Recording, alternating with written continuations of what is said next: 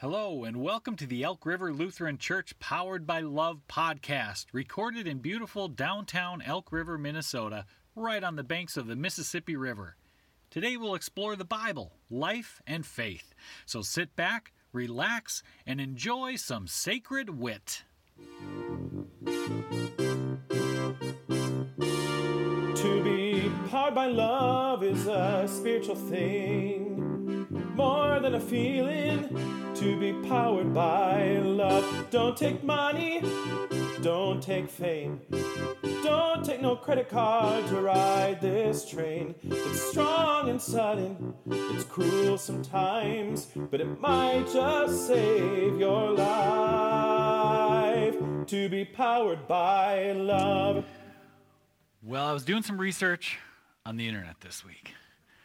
And so what if I told you that scientists had discovered a pill that provides all of these benefits? Oh, that was not very dramatic. Let me see. All of these benefits: increased happiness, better friendships, improved physical health, lower blood pressure, reduce the number of doctor's visits, enhanced romantic relationships, hubba hubba, improved psychological health, stronger family ties, better sleep, improved self-esteem, and greater intelligence. That's a pretty good list of benefits, is it not? I mean, that is the kind of pill I think we all might sign up to take. Well, the good news and bad news situation here is that there is no pill for that. But I got into reading a whole bunch of studies about not a pill that provides all of these benefits, but something maybe in some ways a little simpler, and it's called gratitude. Gratitude, there are all these studies that have been done by some real, actual scientists and real significant organizations doing this research to discover that actually gratitude, being thankful, having an attitude of gratitude, just being grateful day in and day out, actually produces real tangible health benefits as well as just lifestyle benefits. It's really amazing. And so one of the articles I was reading was from Harvard Medical School. That's a pretty decent place, right? And in that study, they talked about some of these benefits, but then they went and said, okay, well, what does it look like to have an attitude of gratitude, right? What does it look like to practice it? And so they actually gave some real tangible advice, like these are things you can do. They said you can write a thank you note, something that we kind of understand. Of course, that's a way of showing that you are grateful. They also said you can just thank someone mentally. An interesting thing happened in the research. They found that if you write a thank you note, that's really good for you and for the person getting the thank you note. But actually, if you just mentally think about how thankful you are for them, you still get the benefit, even if you don't send a thank you card. Not a bad deal. You should probably still thank the person so they can feel that good experience as well.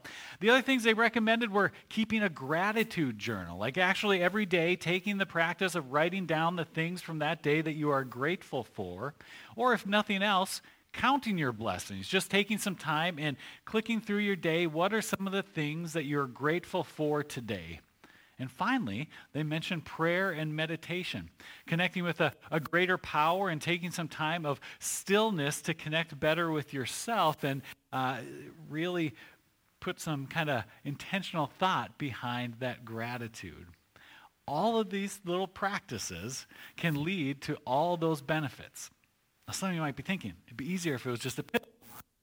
It would be easier if it was just a pill, but they don't have that yet. And so in the meantime, there are all these things that we can do to practice gratitude, which not only makes the world a better and more peaceful, wonderful place, but also we actually get health benefits from it.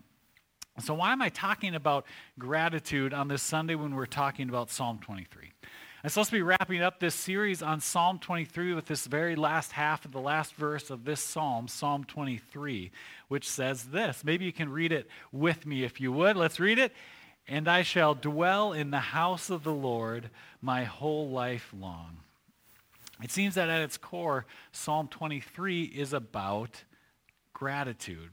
This verse, I shall dwell in the house of the Lord my whole life long. That house of the Lord, if you do some biblical research on it, you'll see that scholars kind of acknowledge that the house of the Lord is kind of referring to a few different things. One would be the temple in Jerusalem, the center of religious and faith life for the Jewish people, that temple. So you might relate it to our church, right? It's the worship focus of our life. We can dwell in the house of the Lord our whole life long. But it's also something beyond that, that there's a kind of an eternal element, an eschatological element, just to show off that I went to seminary. It's a fancy word. Eschatological, it has to do with the end of life and the idea of where does your soul go when you die.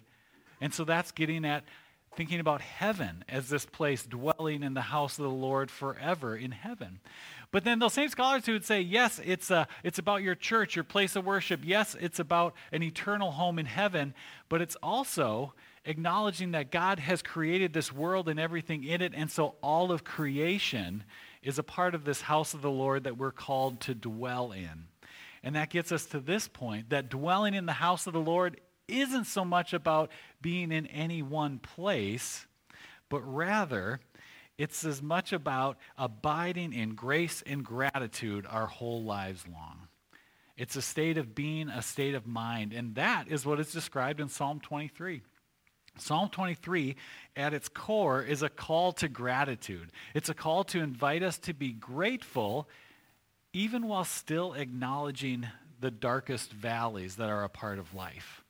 That's a part of what I think makes this psalm so loved, is that it doesn't say we just have to gloss over the hard times, the dark valleys, but rather, even, especially maybe in those times, we don't have to fear because God is with us. That God is with us not just in the ups, but also the downs, and that all along there are blessings to be counted, that God is spreading a table before us, filling our cups to overflowing, that goodness and mercy are following us all the days of our lives. It's all about gratitude. I have an image here I want to share. I'm curious, how many of you have seen this photo before? Yeah, a lot of you. Okay, well, so when I was a kid, I always thought it was a painting, but it is actually a photograph, a black and white photograph that was later colorized and is found in homes and churches all over this country. It was a photo that was taken in 1918, so over 100 years ago, by a guy named Eric Enstrom in Minnesota. And so it has become the Minnesota State Photo. If you knew there was such a thing, this is what it is. The Minnesota State Photo is officially this Eric Enstrom photo that's entitled Grace. And for, like I said, over a century, people have looked at this photo, this man praying a prayer of thanks over a very simple meal, and seen it as just a kind of the embodiment of gratitude, as just a real visual representation of thankfulness. And so when this photo was taken, just in the year following, one of Enstrom's friends wrote a little prayer to go along with that. And I want to share it with us because I think it kind of talks about the blessings of God in a similar way that this psalm, that Psalm 23 does. It says this, Lord, there may be homes that are larger than mine. There may be tables groaning with food and drink in abundance. There may be riches and supplies and appointments. But Lord, you have been with me unto this and supplied my necessary requirements. On that assurance, I rest my belief that you will bless my efforts if I apply them to the best of my ability to carry on. I am content. Amen. That emphasis at the end isn't that I added. That is how it was written, that phrase, I am content, as the end of it. Like Psalm 23, this psalm acknowledges and gives thanks for the blessings in life, while even acknowledging that, it might look like others are being more blessed. It acknowledges with a sense of gratitude those blessings in life, while also acknowledging that there's hardships and challenges in life. This is the message that this psalm communicates, that we've been digging into over these last several weeks. And so that's why I invite you to read this psalm with me one more time here as we think about gratitude while we read this psalm. Let's read these ancient words together. The Lord is my shepherd, I shall not want. He makes me lie down in green pastures. He leads me beside still waters. He restores my soul. He leads me in right paths for his name's sake. Even though I walk through the darkest valley, I fear no evil, for you are with me. Your rod and your staff, they comfort me. You prepare a table before me in the presence of my enemies. You anoint my head with oil. My cup overflows. Surely goodness and mercy shall follow me all the days of my life, and I shall dwell in the house of the Lord my whole life long. It echoes a call to give thanks in all circumstances that we heard just earlier in this verse as well. Rejoice always, pray without ceasing, give thanks in all circumstances, for this is the will of God in Christ Jesus for you.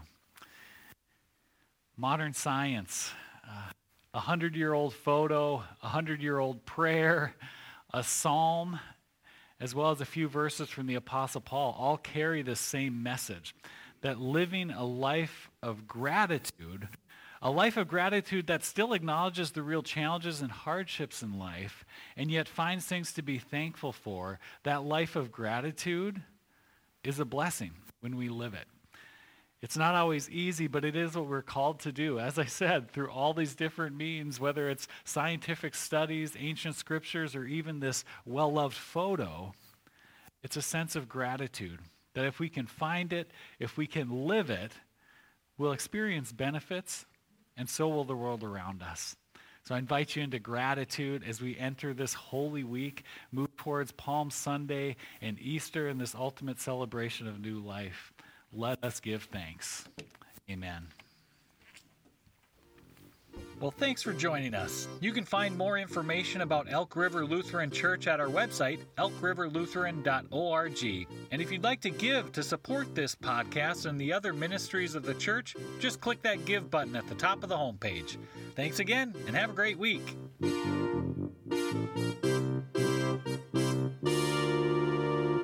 Don't take money, don't take fame, but it might just save your life to be powered by love.